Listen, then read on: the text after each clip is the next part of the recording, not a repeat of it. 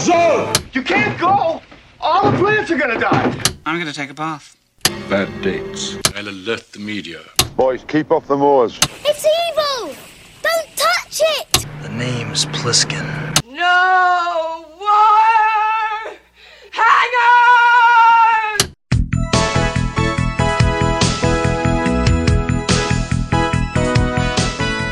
Welcome to Vintage Video, where we're rewatching the 80s so you don't have to. We'll be reviewing every major film release of the 1980s in chronological order, overanalyzing what you've seen and spoiling what you haven't. I'm Patrick O'Reilly. I'm Jesse Bayless. And I'm Richard Wells. And today we're discussing Cattle Annie and Little Britches, released April 24th, 1981.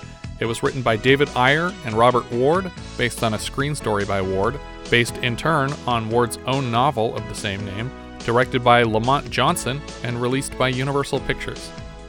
Hayden Christensen was 5 days old when this film was released. Oh. Little baby Darth. Robert Ward composed the screenplay while teaching at Hobart and William Smith Colleges in Geneva, New York. His agent, Karen Hitzig, shared the script with her husband, producer Rupert Hitzig, who optioned the script for $15,000 and re-upped the option a few times as Ward made several rewrites. At the same time, Ward began work on a novelized version of the story, which he finished in 1975 and was published in 1978. According to Ward, the novel plays looser with the facts than the film does. A draft of the script made its way to... Yes, the novel is looser. Because it was more of a... Yeah, it's a true story. Is this a true story? Yeah. I did not know that. Yeah, it's a true story. I just thought it was based on a book. No. Well, I wasn't sure if it was a true story because, of course, it doesn't say that anywhere in the film, but it's based on actual people. Correct. Okay. Yeah. That explains so much about the ending, where I was just like, well, this is really weird. Or really unsatisfactory what happened to them. Well, does it bother you when they do that at the end of American Graffiti? You're like, wait, these weren't real people, were they? Well, I would think you'd want it to be maybe more interesting than these were, is what he meant. It's not like it was like, oh, we're gonna get into it, but it's she lived a rich full life. It's like, what the hell does that mean? I don't know. I wish Harry's War were a true story so that I would care if they were like, this person wrote a book about working for the CIA. This person got transferred to another department. It's like, I don't fucking care what happened to these side characters. Opened a chain of Hulkaburgers. Yeah. It's from the end of Stripes. We haven't gotten there yet. A draft of the script made its way to John Wayne, who was attracted to the role of Bill Doolin, but ultimately passed on account of his frail health. Wayne did, however, offer to the production a full-size Western set built on his 17,000-acre ranch. The production was still in principal photography on his set when Wayne passed away, and a moment of silence was observed. 17,000 acres? It's huge. It's in Mexico. Oh my God, that's huge. It's a massive ranch, yeah. Did he shoot a bunch of films there? He did. That's cool. Yeah, you'd probably recognize this set in other movies, actually. Yeah, but that's just like... I mean, like, I love the idea of, like, you know, voice actors building a booth in their house and John Western Wayne actors just building have an their entire own Western town in his home. He's got his own Westworld, essentially. Yeah. He has employees that work all the shops there, so he can just go in and order a whiskey from a saloon. Burt Lancaster suffered a mild heart attack on set, collapsing due to a bile duct blockage. On the way to the hospital in 105-degree heat, the ambulance broke down, and against the advice of his paramedics, Lancaster got out to push the vehicle the rest of the way to the hospital. What? I'm sure they still charged him for it, too. Well, no. If this was in Mexico, yeah. Yeah. I mean, does Mexico have universal health care? They must. They're like a first world country. The producers expected a bidding war upon the film's completion and turned down a distribution offer from a studio during filming, but the finished film was harder for studios to classify, especially in the wake of the Western genre's collapse with the failure of Heaven's Gate. Universal picked it up for domestic distribution, but waited a year before releasing it region by region and eventually scrapped the rest of their wide release, which would have invalidated the pre-sales contracts with HBO and CBS, which were conditional on a full-scale release from a major studio, so Universal made sure to meet the minimum requirements of those contracts.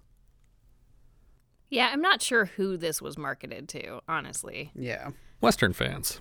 But then you did it wrong. I liked it. Okay. It's Spoiler okay. alert. I'm just saying. We start with an original theme song for the story, sung by Songbirdy and Tom Slocum, and it's great. I really love all of the songs in this movie. Yeah. And all the music is great. The whole soundtrack is wonderful. We see a lit torch in the night and Bill Dalton checking his pocket watch. Little Dick Radler inspects his revolver and spins it a few times. Men munch snacks and sneak sips of whiskey while they wait. We see the lights of an approaching train blowing its horn because it can see a large fire on the tracks.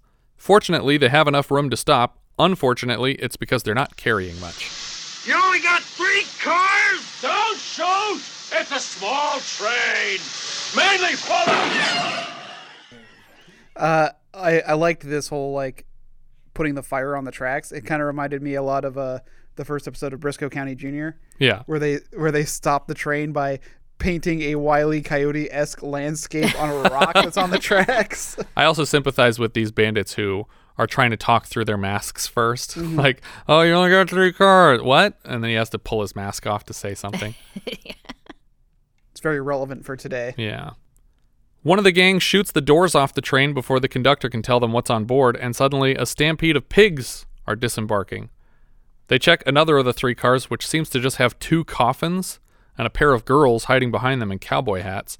One of the 2 girls, stowing away on the coffin car, peeks out to see Bill Doolin on horseback, is leading the bandits, hijacking their train. All the passengers of the train are rounded up, and when they learn it's Bill Doolin leading the bandits, everyone is excited, especially the conductor. It reminded me of Long Riders when Harry Carey was happy to find himself a victim of the James Younger gang. Yeah. The conductor tells them that there is literally nothing of value on the train, and Bill Doolin believes him. He thinks he's a man of his word. One of their men, Dynamite Dick, is checking the final car. They're not even sure what they found in the last car, but it's heavy, so they take it.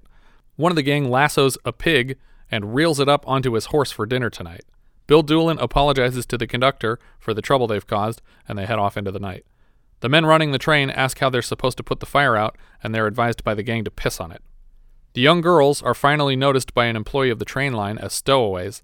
The conductor has mercy on them and allows them to ride in the passenger car to the next town, since they say they're on their way to California. The next day, a camera cranes down into a fully populated western town. It looks a lot like the town from Dirty Dingus McGee last year, and by last year I mean 1970. We follow a woman with a basket full of laundry down a street to where the 2 girls have found work. The girls here are played by Amanda Plummer and Diane Lane as the titular Cattle Annie and Little Britches, respectively. Little Britches steps outside to collect boiling water from a tub and brings it into the kitchen.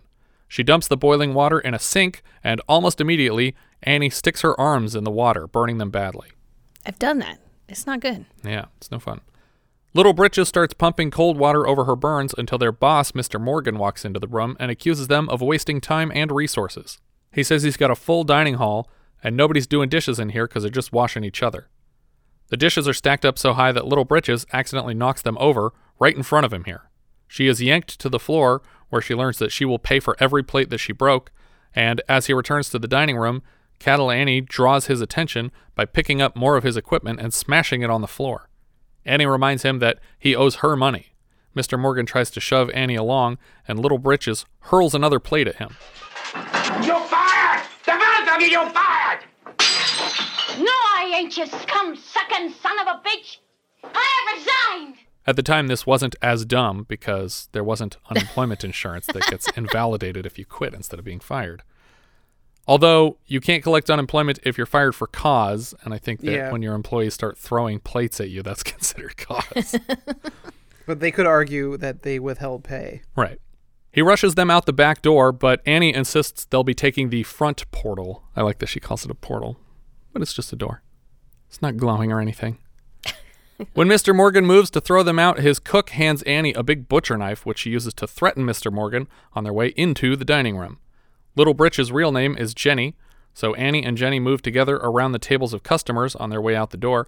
At the table by the front entrance, Annie raises the butcher knife high in the air and elicits screams from the crowd, but then gingerly places the butcher knife down on the surface of the table and throws up her skirt to show her butt to the high society lady that she just threatened to murder. So she's not wearing any little britches? Or she is, and it was just enough of an insult to throw your fluffy skirt in the air. Annie tells Jenny that they've been in this town long enough and it's time to continue moving west. First, though, they need to buy some cigarettes so that everyone in town knows they're cool. Smoking puppy. Look at her. They bump into a friend named Elrod, who asks why they aren't working. Annie informs him of their resignation. He doubts the story and assumes they were fired, but offers to use his influence elsewhere to get them a new job, probably in exchange for something. Annie laughs at Elrod for thinking he could ever be useful to them in any capacity, and when Elrod pulls the nice guy reverse Uno card and says, "Whatever, I'd never date you anyway," Annie pretends to be completely and immediately convinced of his worthiness and sarcastically begs him to marry her. Oh, Elrod, you're such a man. You're loco as shit. Marry me, marry me. Out of all 12 of your children, you can beat me when you can joke and you can't cut your pay. You're crazy. Annie is distracted by the approach of a man on horseback. It's Bitter Creek Newcomb, played by John Savage, a member of the Doolin Dalton gang that attempted to rob their train on the way into town. Bitter Creek loops around the square, in search of lawmen probably, and eventually signals to the rest of the gang that it's safe to follow him into town. The townspeople look at them like they're aliens, and a hush takes over the crowd, until Corey, owner of the local mercantile, greets them as friends. They give him a shopping list. The party in the square returns to full swing. Annie continues eyeballing the first gang member to ride through town, and a man walks his young son up to meet Bill Doolin, played here by Burt Lancaster. Bill introduces the kid to his partner, Mr. Dalton, played by Scott Glenn. So now, knowing foolishly that I did not research this enough to know that it was based on a true story, I had a lot of problems with the names of characters. Yeah. It was like, why is the hero, the hero of the gang and the villain of the lawmen both named Bill? Yeah. And it's like, and I thought Scott Glenn's character was also last name Doolin because of the way how fast he'll say Dalton is like, yeah. And Scott Glenn keeps talking about his brother, right? And I was like, are they brothers? Why do these names all sound so familiar? Well, that's the other thing that's weird is that Doolin is also a word in the Wild West. Yeah. And so when they said the Doolin Dalton gang the first time, I thought it just meant the Dalton gang that duels. Oh, like D-U-E-L. Yeah. Got it. And there are also two Dicks in their team. Yeah. And I was like, okay, these names are really frustrating. Well, yeah. And I was also a little concerned about the fact that we had a white guy, John Savage, the last name Savage, playing a character with sort of Native American character name. Yeah. That I was like, at this point, I'm like, I'm not sure if he's supposed to be Native American or not, but it seems we get to the bottom of that mystery. I'm just concerned. Yeah. Corey returns from his store with big bottles of liquor for the crowd, compliments of Bill Doolin. He's clearly a man of the people, but a good portion of town is still very cold to the gang. Little Dick Radler notices it too. Hey, Doolin, what's wrong with these people? We used to have friends around here, Corey. Apparently they're used to warmer welcomes, and Corey from the Mercantile tries to explain that the town is expanding, and most of them aren't familiar with the gang. Civilization's coming here, Bill. Be careful it don't get you.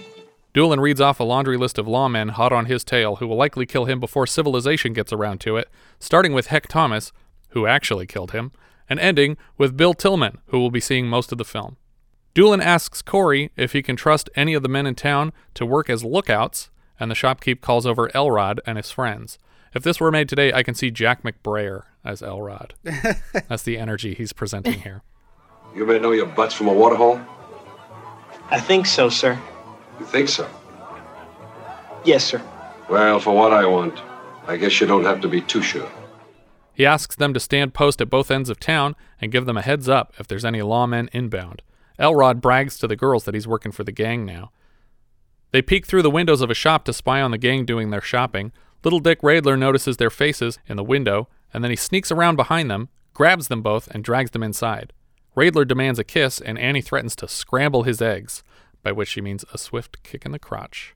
Doolin guesses that Jenny is the brains, since Annie got all the brawn, and Annie is fascinated to be speaking with the real Mr. Doolin.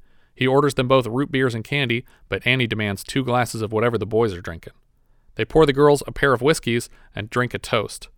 Annie is able to muscle down her glass to applause from the men, but Jen spits hers up on the floor the second it touches her tongue. I can't remember which one of the gang members is just like, don't worry, honey, it's evil stuff. Yeah. Yeah, they're forgiving her for spitting it out. Yeah. Annie asks for a smoke, and again they're impressed. Bitter Creek cuts one in half for her. First, you just offer a piece to the wind. Annie admits that she's read all about the gang in a series of books written by someone named Ned Budline. Bill is curious how this Budline would come to know so much about the gang without ever introducing himself. Elrod bursts into the place to announce incoming riders, and the men scramble for an exit. Before they go, Bitter Creek tells Annie she'd make a good outlaw and hands her a small, smooth stone. She tells Jenny that they should follow the gang away. A pack of lawmen led by U.S. Marshal Bill Tillman roll into town and start bothering the people for any information on the whereabouts of the Doolin Dalton gang. He tries to get the people on his side by reminding them that the gang robs banks of their money, and he assures them that he'll find Doolin with or without their assistance. And this is probably in the days before the insured Right, bank. So when that money goes away, that was your money, and it's gone. Which, I mean, just stop giving the bank your money. Keep it. You're getting a little old, aren't you, Bill Tillman? Be running down the best. He may be the best. All the rest are dead. Implying that justice is inevitable. But you can tell old Doolin that old Tillman is coming after him, and I'm gonna bury his calloused ass into the dirt. That clear? That night, the girls leave together on a single horse to follow the gang. They travel for days, and eventually their horse is in rough shape. It lays down in a field, and Annie holds its head in her lap crying. I thought it died. Yeah. I was I know. Well, did they ride this horse to death? It seems like they went 2 or 3 days on this thing without watering it at all. Overhead, vultures circle them, and Annie levels a pistol at them. You're going to want those bullets to kill yourselves in a couple days. Jenny asks where she got a gun, and she says she inherited it from her father, a great hero of the Confederate Army, but Jenny knows that her father was a nobody. Both of their parents were nobodies, and I wonder if that wasn't their dads in those coffins on the train card that they stowed away on. Well, then they would have been probably allowed to ride. Maybe. I feel like I get the sense that they've been out and about on their own for quite a while. That's possible. Jenny tries to talk Annie out of joining the gang, but Annie says that she isn't going to work slave wages her whole life. I'd rather burn like a fire. Are you with me? I'm with you, Annie. But I'm hot, tired, and we're out of water. Annie assures her that Doolin will take them into the gang. She asks Jenny if she's ever had sex before and announces her intention to lose her virginity to Bitter Creek. Suddenly, on the horizon, they see Bitter Creek approaching, shirtless on a horse. Like she just wished it. Well, it does look like a mirage. Yeah. So, everything's a little glistening. It's very magical. It just reminded me of it's like, hey, do you want to come over? No, I can't. My parents are dead. And then Bitter Creek. Annie is ecstatic to see him. He hands her a canteen and advises her to spill some for the earth before taking her drink, and she does. Bitter Creek intends to put their horse out of its misery, but Annie stops him, and instead, they all ride Bitter Creek's horse and drag the sick horse behind them. They head to a demolished fort that we'll come to know as Rock Fort in the middle of nowhere. Bill Doolin is not happy to see them at first and advises Bitter Creek to return them to town. Bitter Creek ignores the order and instead comments on the shabby state of their gang. Doolin blames Bitter Creek for planning their recent job and robbing a train that was unexpectedly full of sports equipment. Doolin is offended, and eventually Annie pipes up, admitting she just got there, but suggesting that they relocate to a prettier hideout for morale's sake. She also turns her eye on Dynamite Dick and advises him to grow his beard or shave, but this in-between shit is gross. I feel bad for Riedler, though. It's not bad enough that his name is Little Dick Riedler, but he has to ride around with a guy named Dynamite Dick. It sounds like he lost a contest. Look, you both can't be Dynamite Dick. Whip them out. Doolin officially welcomes the girls in and offers his bunk for them to recover in. The next day, Annie and Jenny start digging through the gang's recent spoils. Where'd you get all this stuff? You mean you never heard of the great baseball train robbery? Annie asks to play some baseball, but they also stole the rule book for baseball, and they don't have enough players for a proper game. Everyone starts dressing in the professional baseball uniforms that they stole, and I'm suddenly realizing that this scene, for sure, inspired John Turturro's part in Sandler's Netflix movie, The Ridiculous Six, where Turturro plays Abner Doubleday, and he's trying to teach a gang of outlaws the rules of baseball. It looks like Bill has no interest in playing, but Annie yells at him, and we suddenly match cut from him standing in the exact same pose, almost like Barbara Eden had just blinked the uniform onto him. We get a baseball montage of the gang having some fun for the first time in a while. The game ends when one of them whips out a gun and shoots the ball out of the sky. It's this actually reminded me of Hook when they're because totally, yeah. Costumes look the same. They're all old timey baseball costumes, but then they shoot the ball. Yeah. We cut to the men stripping down and jumping into a river. Riedler invites the girls in, and Doolin tells his men to give the women privacy so they can strip down to their undergarments. But yeah, I don't understand. There's a problem here with the logic a little bit. It seems that the undergarments are fine to see, but the act of disrobing is the part that needs to be private. Right. Of course, since the long underwear is white and they aren't wearing anything underneath, nothing is left to the imagination anyway. Plummer was 23 at the time of production, but Lane is only 15 here. Annie sees Bitter Creek wander off naked behind a waterfall and follows him in. In this scene, like, the way they have it framed, because they're not showing his front, and they're kind of like also kind of keeping his butt like kind of off camera, but he's like squatting behind this waterfall as she like follows him in, and he's slightly off camera. I'm like, pooping in there, taking a dump behind the waterfall, and she's like sneaking in on him. There's always treasure behind the waterfall. Oh God, she's coming up here for sex. Gotta pinch it in. It off. Oh God, I'm gonna have a stomachache for the next hour. Doolin is shoved into the lake by the men, and he rises from the water with a plan. He wants to hit the bank in Empire City, and they all ride together to Empire. They stop at a boarding house, and in the morning, Annie notices the arrival of Tillman and his men. She gasps, waking Bitter Creek, who is quick to pop up and fire a shot at the men, knocking one down. He jumps out the window to run along the balcony and continue firing on them, and Annie watches until a bullet tears through the window right next to her and shards slice up her face. The shootout is in full swing, and eventually, Dalton knocks another lawman through a wall with a shotgun blast. Another lawman climbs up over a wall, and Doolin shoots him down, and he collapses practically right on top of Riedler. Yeah, I don't know what that lawman's plan was. Yeah, you're way out in the open. Yeah. But he could have stood there for a while. It was like one of those, like, shooting range games where, like, the bad guys just pop up and hold for a moment. But it made as much sense as Bitter Creek jumping out the window and running along the balcony. It's like, no, shoot from this window frame for a while, buddy. You got coverage. Yeah. But I guess he was trying to keep them from shooting at the girl. Bitter Creek is hit, but recovers. Annie runs outside with her pistol and levels it at a marshal, but it's so heavy that when the man turns to run, she can barely shoot it into the ground, and it knocks her flat on her ass.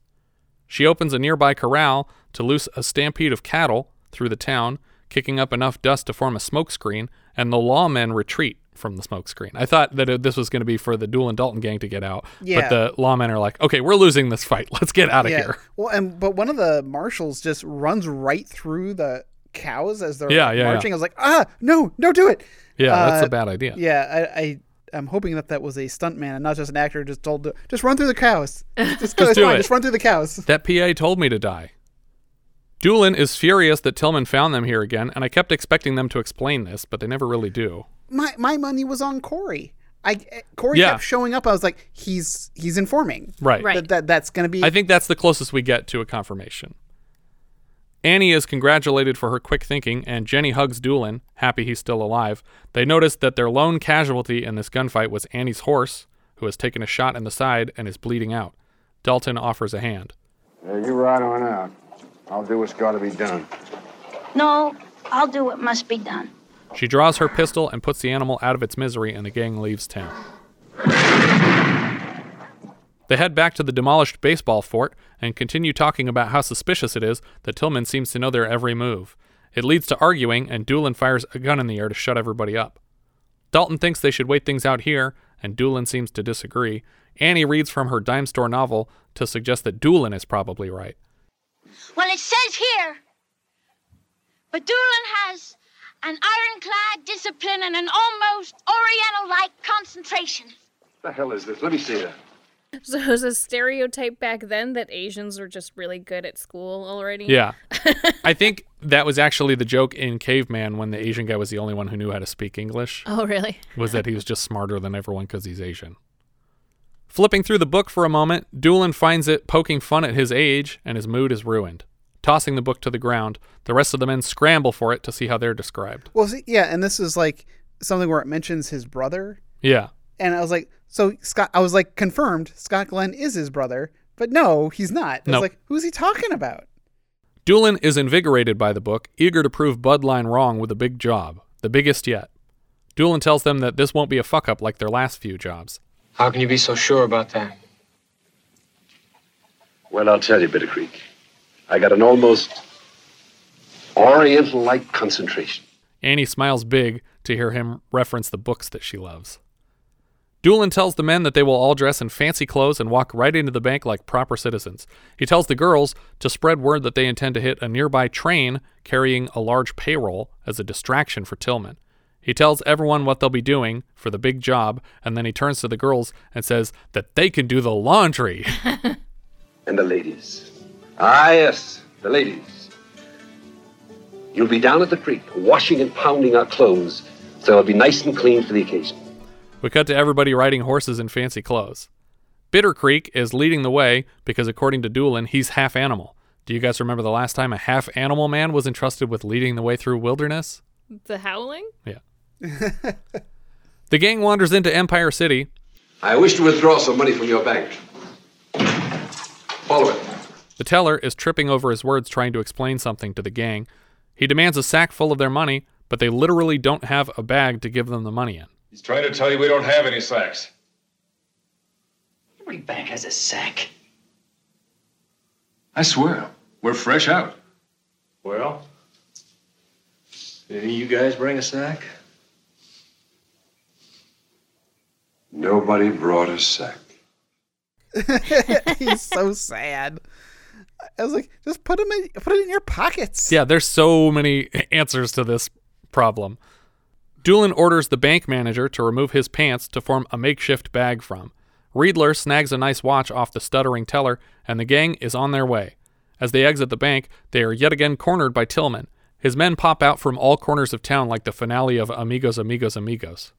I think it'd be funny, though, if they actually did hit the train and all these dudes are sitting here watching this bank for no reason. Yeah, they spread the rumor and then they went through with that. Goddamn shooting gallery. Easy, George, easy.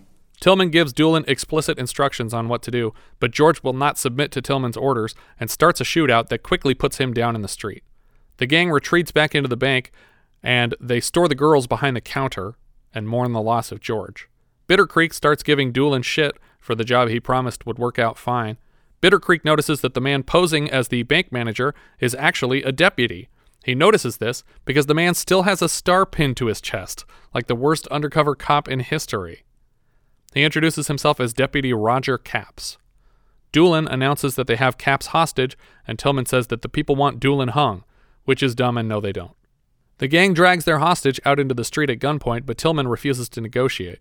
Capps begs Tillman to do as they say, and eventually he relents, advising his men to put their guns down. The gang leaves town with their hostage, threatening to kill him if anyone follows, but agreeing to release him safely if they don't. I misheard this next line on my first pass. Bill says, "You ain't gonna shoot that man, Doolin," because he knows that it's not in Doolin's nature to kill innocent people. And I thought that Bill responded, "That fucking dynamite will," like they were gonna blow this guy up, especially when the next line from Dalton is, "One wrong move and I'm gonna send him home in an envelope." But when I put the subtitles on, I see that he's saying, "Red Buck and Dynamite will." You ain't gonna kill that man, Bill Doolin. Red Buck and Dynamite will. Red Buck and Dynamite being other members of his gang.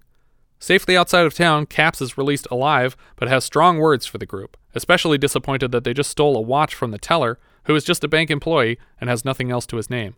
Doolin orders Riedler to return it to the deputy before he leaves, and Capps realizes that these men aren't trying to hurt people, just faceless companies. Doolin even throws in $50 from the money they stole to buy a drink for anyone in town who feels inconvenienced by what happened here today. Bitter Creek is frustrated to see their hard-earned money being doled out to a lawman, but Doolin shouts him down, reminding him that they've just lost a good friend and don't need to be at each other's throats all the time. Do you think he could actually spend that $50? No. No, probably not. Money. He would just take it back to the bank. He has to take it back, right? I mean, he could launder it by just leaving it in his pocket for a long time and then being like, "Here's $50." Like, I don't think they had like reputable serial numbers for that kind of stuff back then.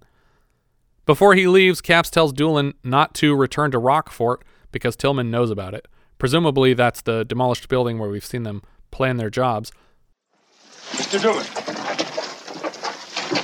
Yes? Don't go back to Rockfort. They know about it now. Why are you telling me this? I don't know.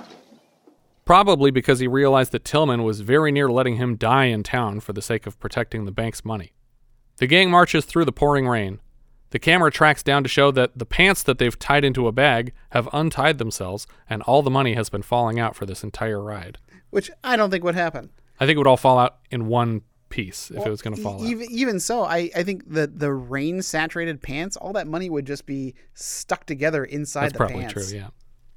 Doolin plans out loud to set Cattle Annie and Little Britches up somewhere where they are less likely to be killed in a hailstorm of bullets. They don't want to leave, but Doolin reaches for the money pants to hand them stacks to survive on when he finds them empty. It's gone. All of it. It's gone!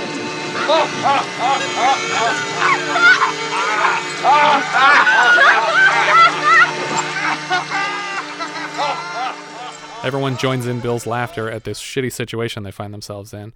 I would have at least doubled back for a minute in case they fell out recently. Well, of course, I thought they were going to, follow the trail of money and find them. Oh, yeah. But no, it would only lead here now. But instead, they all march forward, embracing the loss. The next day, Doolin is resting on a hillside and Jenny brings him coffee. He asks her for advice, but she's a child and has none. She tells him that the gang's talking about breaking up, but promises to stay with him for the long haul because she loves him. Hopefully like a father. Dalton says that he's going to return to politics. Doolin plans to take a dip in the nearby, notoriously rejuvenating hot springs. He hopes out loud that when he returns, they will all be a gang together again. On his way to the springs, he crosses paths with Mr. Corey from the Mercantile. He asks where Doolin is headed this fine day, but he refrains from answering. I can only assume that Corey has been the one spilling the beans to Tillman this whole time. Yeah, that was my assumption. Yeah. We see Annie and Bitter Creek out on a ride together, and she asks if he's really an Indian. Turns out he was raised by the Sioux after his family were killed. Oh, there was also another moment where when Tillman was in town, and he says, Corey, let me talk to you for a minute. And pulls him aside. Oh, okay, yeah, that's right. They sit together on a hill and perform an old Native American ceremony. Bitter Creek presents her with feathers, and we cut to Doolin in the hot springs. Do you remember the last time we saw an old man bathing in a hot spring? The Earthling? That's right. A trio of monks walk up to the spring. Thanks, Richard. And after chatting them up, the one in front lifts his hood to reveal that it's Tillman, and they have surrounded him yet again. Doolin asks for a towel, but when he reaches for it, he instead grabs Tillman's arm, yanking him into the water and attempting to get away, but it's no use. We see them riding away with Doolin in a cage. It is pretty impressive. How far he got? Yeah, he goes underneath the water, and they're all, where'd he go? And somehow he came up somewhere else. Yeah, in a different water hole, but there's still too many men around him. We see them riding away with Doolin in a cage. Tillman asks if he's comfortable in there, and he says he is. No hard feelings. It's been a grand chase. In town, crowds swarm the arrival of Doolin in chains. They take a picture of him outside the jail, which reminded me of our previous film, wherein Omar Mukhtar was photographed in chains on his way to the gallows. The crowd asks why he doesn't smile more, like a bunch of problematic boomers. The gang learns of Doolin's arrest and make plans to dissolve. Annie alone intends to ride back into town to save him. Jenny is crying about the situation, and Annie calls her a bitch and accuses her of being soft, leading to a wrestling match. When it's over, Annie and Jenny leave together to save Doolin, and the rest of the gang head off to nowhere. When they get to town, the girls attack a paper boy. I don't know if they kill him. They probably do.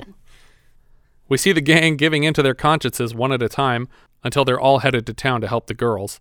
We see Annie dressed as a paper boy, and Jenny is wearing his head as a hat. No, that's not true.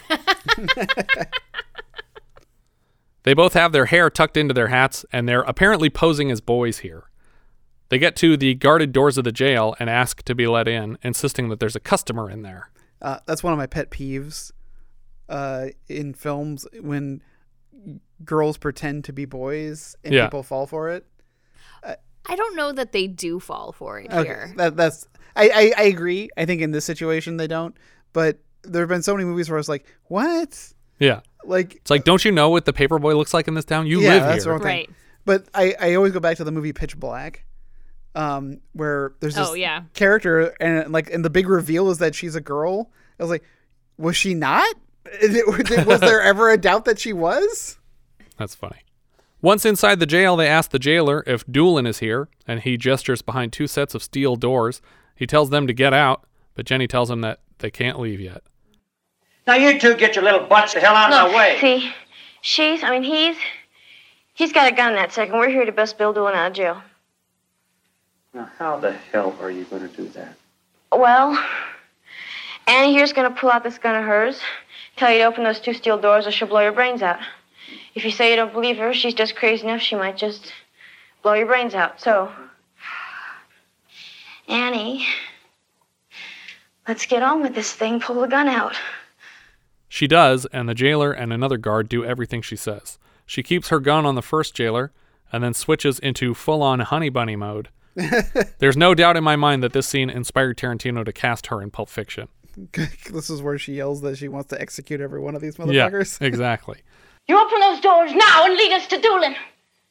And if you do well, you'll be here to read something besides your obituary in tomorrow's Empire City Herald Examiner. Now commence us bringing to Bill Doolin.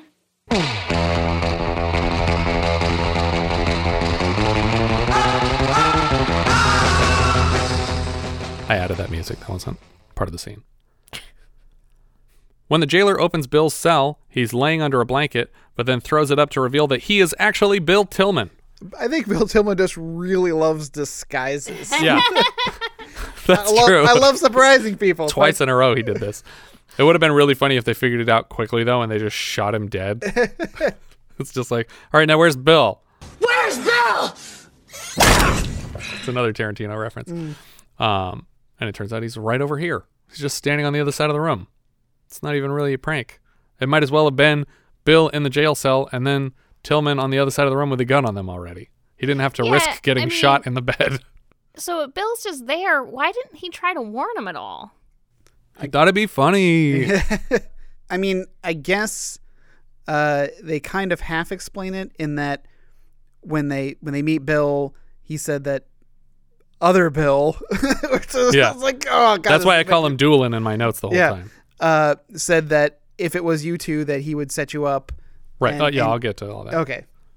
Tillman points a gun at the girls and orders his men to take theirs. Turns out, though, Doolin is here in the jail, and the jailers collect him to show him what's left of his gang.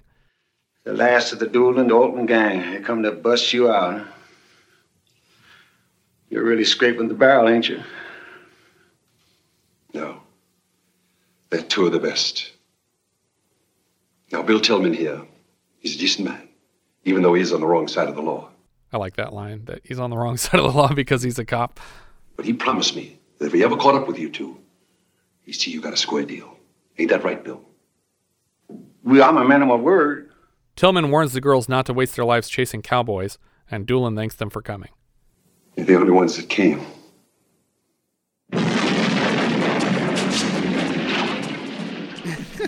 The back of the jail explodes into the room, and in the ensuing chaos, Jenny races between the guards and takes their guns, running out the front door of the jail and firing the weapons into the air to draw attention away from the men escaping out of the back of the jail. This explosion was just Butch Cassidy like, think you use enough dynamite there, yeah, Butch? Definitely too much because everyone gets knocked over. But somehow it only knocks the right people unconscious. The gang makes a daring escape from town toward Piedro's Pass. They sneak through a narrow canyon with the girls bringing up the rear, but Annie's horse steps in a gopher hole and Jenny runs back for her. Doolin orders his men to blow the pass with dynamite, insisting the girls will be fine. In the explosion, a couple of actors are knocked off their horses, and one guy looks like he got stepped on by his horse here, but I'm not sure. Like he's like covering his face and everything. The lawmen can't make it through the pass, and Annie picks a fight with Tillman, who wrestles her to the ground and gives her a spanking, but then hugs her while she cries. We see Doolin standing up on the canyon wall. Pay your ride, long and hard. Cattle and there was an outlaw. We see titles that read, "The gang scattered and went in different directions. Cattle Annie and Little Britches served 2 years in a reformatory in Massachusetts. Annie grew up and led a rich, full life in Kansas City. Jenny went to New York and worked as a domestic and a social worker. Bill Tillman went to Hollywood and became a movie director. Bill Doolin married a minister's daughter and was killed on his way home from church. I wasn't satisfied with this vague description, and it turns out he was killed by one of these lawmen just over a month later. In real life, he was only 38 when he was killed. Oh, geez. Oh, wow. He was only 21 years older than Little Britches, but in the film, the actors are 53 years apart. Not that 21 years is an acceptable age difference between a child and an adult man. What is the year that this is supposed to be taking place? This is very late 1800s. This is before 1900. He didn't have a relationship with Little Bridges. No, but they sort of referenced something like that. What? They did? Well, when she says that she loves him, but she doesn't love him. Okay. It seemed like one of them paired up with Bitter Creek Newcomb and one of them paired up with Bill Doolin. Okay. I actually really like this movie. I like all the performances. I like the pacing. It wasn't my thing. No. I don't know if I just really wasn't in the mood for this kind of movie, but it didn't do anything for me because I felt like I never really got to know any of these characters. So I really was just not invested in anything that happened to them because I felt like in a movie like Heaven's Gate, I cared a lot about a lot of those characters. Yes. Yeah. And they did a lot of development on them and they had stories that I really was invested in. And in this one, I just didn't care about anybody. Yeah, I think Little Britches is definitely underdeveloped, but I felt like Catalani had like a full arc to her. Like there was more of a story and for her. she was the best part of the movie, but I felt like there needed to be more to it. There just needed to be more to the story, and maybe they just held too close to history, and it just wasn't that interesting of a story to me. Yeah, that's possible. You know, like as you want to see the novel adapted faithfully. Yeah. I'm just saying, like as westerns go, I think you needed to go more over the top with it, to get me to sort of invest in it. So it needed to be like either just like really crazy showdowns and action scenes and all this stuff. Or you really had to, like get some more backstory in these characters and develop them a little bit more so I cared. Yeah, that makes sense. I just feel like I hadn't seen this Catalani type character in a Western since like basically True Grit, like the girl from True Grit, who just has so much attitude and she's willing to like fight with everybody. Yeah, but I love True Grit. I like both of them. But I think that you get more about the characters. You get because there's only two of them. You get more history. Yeah, that's true. And so you get more of a connection between Rooster and her. I cared about their relationship to each other, whereas here I'm just kind of like a puppy dog following Doolin around, and I don't feel like they connected.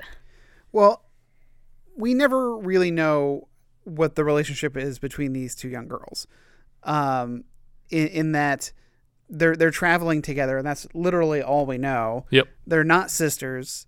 They're just two people who happened upon each other, we can only imagine, because we're never told, and it's never made clear in the movie, because she didn't even seem to know anything about her father. Right. That is to say, Jenny didn't know anything about Annie's father. So it almost seemed like they just met. Well, I mean, they knew enough to know neither of our parents is around anymore. Yeah. And she I left it out, but Annie keeps making up jobs that her dad has to impress people or to change her backstory. And she's like, no, your parents are dead. My parents are dead. Our parents are dead.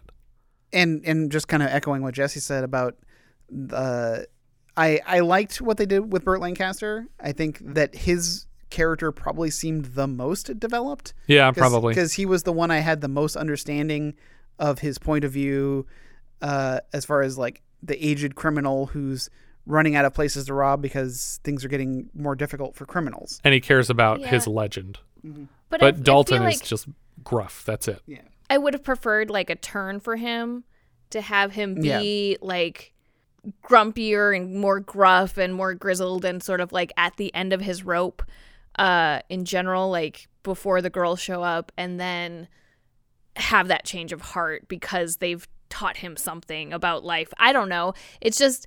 I feel like, and I guess that's more like the True Grit story, but I just didn't feel like there was a lot of arc to any of these characters. I felt like the gang overall had an arc in that they started out like wanting to kill each other, like they were on the verge of breaking up originally, and the girls were basically like fresh blood for them and powered them through to a few more gigs before everybody fell out again. And they do. They're the part that convinced them back to getting Bill out of jail, but... And they remind them that they're like notorious outlaws and that that's a cool thing. Mm-hmm.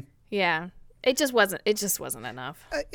To me, it didn't amount to anything because it was just prolonging the inevitable. Right. And that's disappointing from a fan. But it's also not called the Doolin Dalton gang. It's called Catalani and Little Britches because it's about them. It's supposed to be about their adventure. Right. but we only get to know them for a couple of days, and then we get this little tacked on that she lived a quote unquote full life. Yeah. I was like, what does that mean? It means that her Wikipedia page is a stub, and if you'd like to add to this entry, yeah.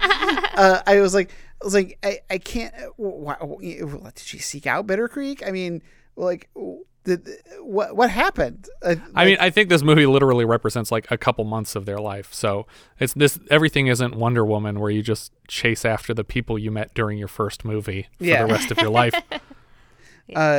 Yeah, I didn't I'm kind of coming down hard on it, but I didn't dislike it. I was pretty invested in what was going on. But like at the same time, like when they start killing people, I was just like, oh, are these like killing the lawmen that are after them? Yeah, I was like, are these not good guys? Like, I mean, like not the kind of outlaws that I do want to root for. Like, well, I do think that they make a point to show that Bill Tillman literally all he cares about is protecting corporations' money. And he's trying to sell the people in town like, hey, aren't you upset? He's taking money from a bank. And it's like, no, we don't care about the banks. That's not us. That's a company. And Bill Tillman's willing to kill people over money being taken away. And they're only killing people in self-defense when they're trying to kill people. So overall, I think I'm still going to give it a thumbs up, though. Like, I wanted more, but it was well shot. It was well acted. It was a lot better than I was expecting it to be, actually, because I was going into this like, this is a movie I've never heard of. It's going to be terrible, like every other movie I've never heard of in this row of movies that have just been killing my soul. But it was all right.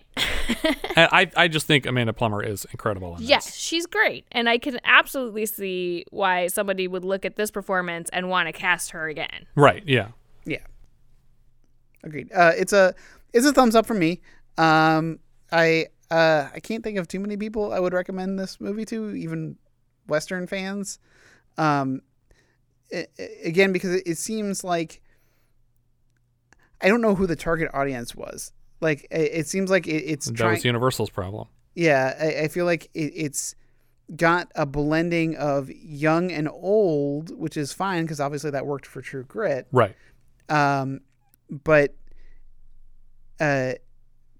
like with when it starts getting into like these relationships, and I was like, oh, how old is she supposed to be? Yeah.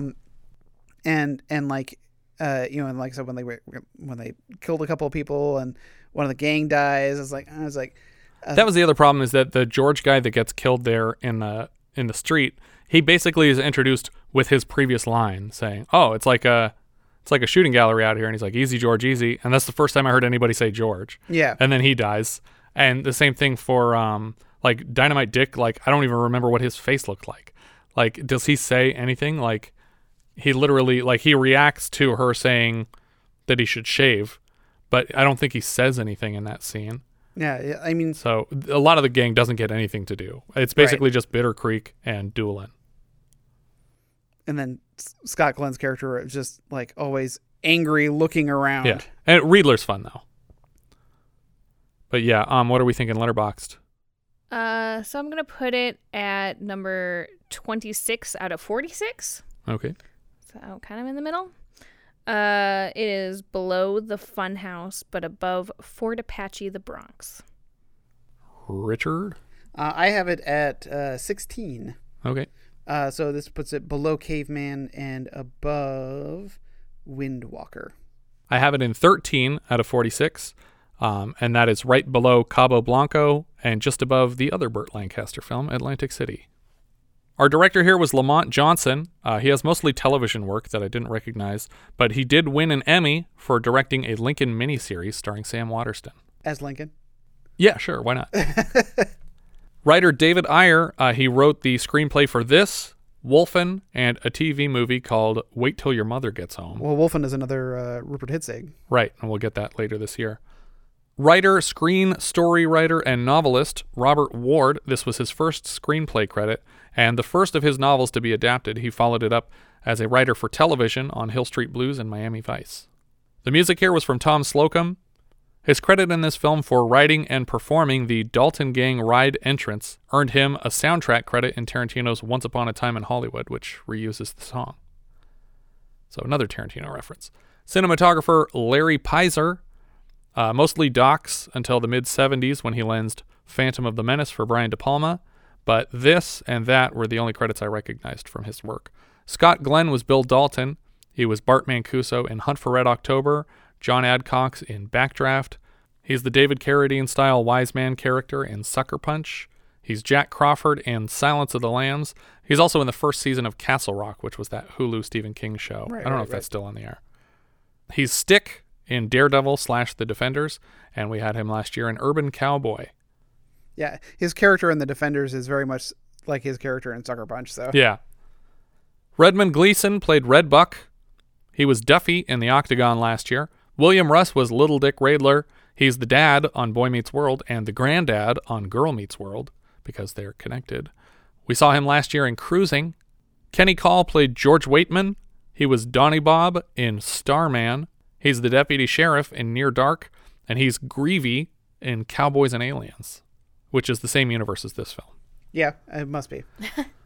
John Savage played Bitter Creek Newcomb. He's in Hair, he's in The Thin Red Line, Deer Hunter, and we had him last year in Inside Moves as the crooked guy that jumped out of a building. Buck Taylor played Dynamite Dick. He's Wes Claiborne in Cowboys and Aliens. He's Turkey Creek Jack Johnson in Tombstone. He's back later this season as Robert Edward Gatlin of the Cavendish Gang in The Legend of the Lone Ranger. Michael Conrad was engineer, probably of a train, maybe that first train. Yeah, I think that's exactly who. He's Lieutenant McCavan, or McAvan, on Del Vecchio, and Phil Esterhaus on Hill Street Blues. Amanda Plummer was Annie. This was her first movie, and we'll see her next in The World According to Garp. She was Lydia in The Fisher King. She's Honey Bunny in Pulp Fiction. She's Rose in So I Married an Axe Murderer, from which we just lost Charles Grodin 3 days ago as we're recording this. Her father was Christopher Plummer. Amazingly, at the time of this film's release, the real Cattle Annie had been dead less than 3 years, passing away in 1978 at the age of 95. I feel like every time we've ever discussed Amanda Plummer, I rediscover that Christopher Plummer is her dad. Yeah, I think we like, brought it up for the first time the last time we had Christopher and then Plummer. I looked it up again this time, and I'm like, what? He's her dad? I'm like, I just can't remember these things. But I see it now in the eyes. I was looking for it this time. Mm. I just never, I think because I knew who she was, I knew who they both were for so long and never associated them with each other, that I cannot get it in my head that they're related. Diane Lane played Jenny, a.k.a. Little Britches. We saw her last in Touched by Love. She's in Judge Dredd, The Perfect Storm, Under the Tuscan Sun, and Man of Steel. Burt Lancaster was Bill Doolin. He's in From Here to Eternity and Gunfight at the OK Corral, and we just had him in Atlantic City. Chad Hastings played another conductor. Maybe that's the one from the first train. Who knows? He played Gray in The Bees. The Bees. Which we did not watch recently. We watched The Swarm. Totally we still have like 20 minutes left of The Swarm, don't we? Oh, we do. We'll have to finish it. Finish How does it end? Who knows? I'm sure it's not anticlimactic at all. John Quaid played Morgan. He plays a Comanchero leader in The Outlaw Josie Wales, and he was Cholo in Every Which Way and Any Which Way. That's the leader of the bad guys. Yeah, I was going to say, he's had to be the leader of the biker gang. Yeah, he's so funny in that. My men, you made out of shit. Perry Lang played Elrod. So far, we've seen him in The Hearse, The Big Red One, and The Alligator. And I think this is the first time he's survived the movie. His more recent credits are mostly for directing television and one feature film called Interview with God or something like that. Is that the Kevin Sorbo one? No, but it's probably the same production company, yeah. Rod Steiger played Tillman. The real-life person he plays had 2 titles on IMDb, a short called The Bank Robbery and something called The Passing of the Oklahoma Outlaws, of unknown duration. In both films, he plays himself. In 1999, TNT released a TV movie called You Know My Name, with the Tillman character as the protagonist, played by Sam Elliott. It's set in 1924 while he's directing The Passing of the Oklahoma Outlaws, and he takes a job as a small-town sheriff to raise the money to finish the film. We just had Rod Steiger in our previous film as Mussolini. He's Bill Tillman and Mussolini. Okay. Mussolini in the big map room with the bald head. Okay. And he's playing the little white-haired cop in this. Oh. I never would have, because he doesn't look like the same person. No, not at all. Also, I didn't bring this up in The Lion of the Desert, but like everybody had an Italian accent except that main guy, and it really bothered Omar Mukhtar? me. Yeah. Yeah, Anthony Quinn. Oh, no. Why doesn't this Bedouin have an Italian accent? No. The Oliver Reed's character. I can't remember his name. Quasimodo. What was his name? Quasimodo. Graziani. Okay. He didn't have an Italian accent, but everybody else did, and so I thought they were all Italians. So I mean, they were all Italians, even Omar Mukhtar. Whoa, them's fighting words. I just meant technically they were played by Italians, right? Yeah, but this guy's not Italian. No, he's not. He's an American. He plays mostly Southern sheriff type characters. Stephen Ford played Deputy Marshal. He's back later this year as a Secret Service agent in Escape from New York. Coincidentally, he is the son of former President Gerald Ford. Stephen Ford. He's the son of Gerald Ford, and he plays a Secret Service agent in Escape from New York, where they're trying to rescue the president. It's neat. Oh, good. Mike Moroff played another deputy. He's Mexican Ed in La Bamba, and he's a hophead in RoboCop. Roger Cudney played Caps. He's Wavecrest Captain in License to Kill, and he's Captain Young in Remo Williams. Jerry Gatlin played a cop. He was Bubba in Ruckus and the stockyard owner in Coast to Coast last year. Those are all the credits I had for this one. I think that's everything for Catalani and Little Britches. If you guys have any thoughts you'd like to share, we are Vintage Video Pod on Twitter, Facebook, Instagram, and Letterboxd. Where, as I said before, you can find each of our full movie rankings for the year. We can also be found at vintagevideopodcast.com. We have a Discord now. Join the 24/7 movie chat and share your thoughts on episodes past, present, and future at vintagevideopodcast.com/Discord. And if you're listening on YouTube, don't forget to subscribe. Thank you so much for listening, and I hope you'll join us next time when we'll be discussing The Hand, which IMDb describes like so. A comic book artist loses his hand, which in turn takes on a murderous life of its own. We leave you now with the trailer for The Hand. You think I've done something wrong, don't you? Terror he could not forget. You think there's something in there, don't you? Torment he could not bear. You want to see? Truth he would not face. Hey! Take a look! Orion Pictures presents Michael Caine in The Hand. You don't want me to go to New York with you, do you? I'm not talking about a separation or anything permanent or anything like that. I thought you understood that. I thought that was why you said well, that I could... we obviously do not understand each other. Look out! Get back! How does it feel? Like they're still there. My fingers. Like they're moving. You'll have phantom feelings for years. Heat, irritation, pain. Your memory is still feeding familiar sensations of having a hand along your nerve endings. What have you been doing during these blackouts? Misplacing things. I'd be scared if I were you. Did you see my signet ring? No. Are you all right? Oh, yes. You never know what you can do. The unconscious is capable of anything. You could do anything you ever dreamed of and never had the guts to do. Hi. I like the way you look at me. Blackouts are nothing to fool with. You could kill somebody. It's all up there, and you'll never know. Know what? Who you are. Don't be afraid of the pain. Tell me what you're feeling. You're trying to kill me, aren't you? Sense it, feel it, touch it. You want to destroy me? What is your image? A man trapped in a nightmare, locked in the grasp of The Hand. Oh, John. John? John? What's the matter?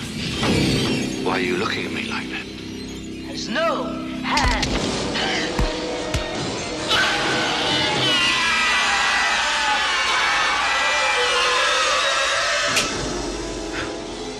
Michael Caine in The Hand.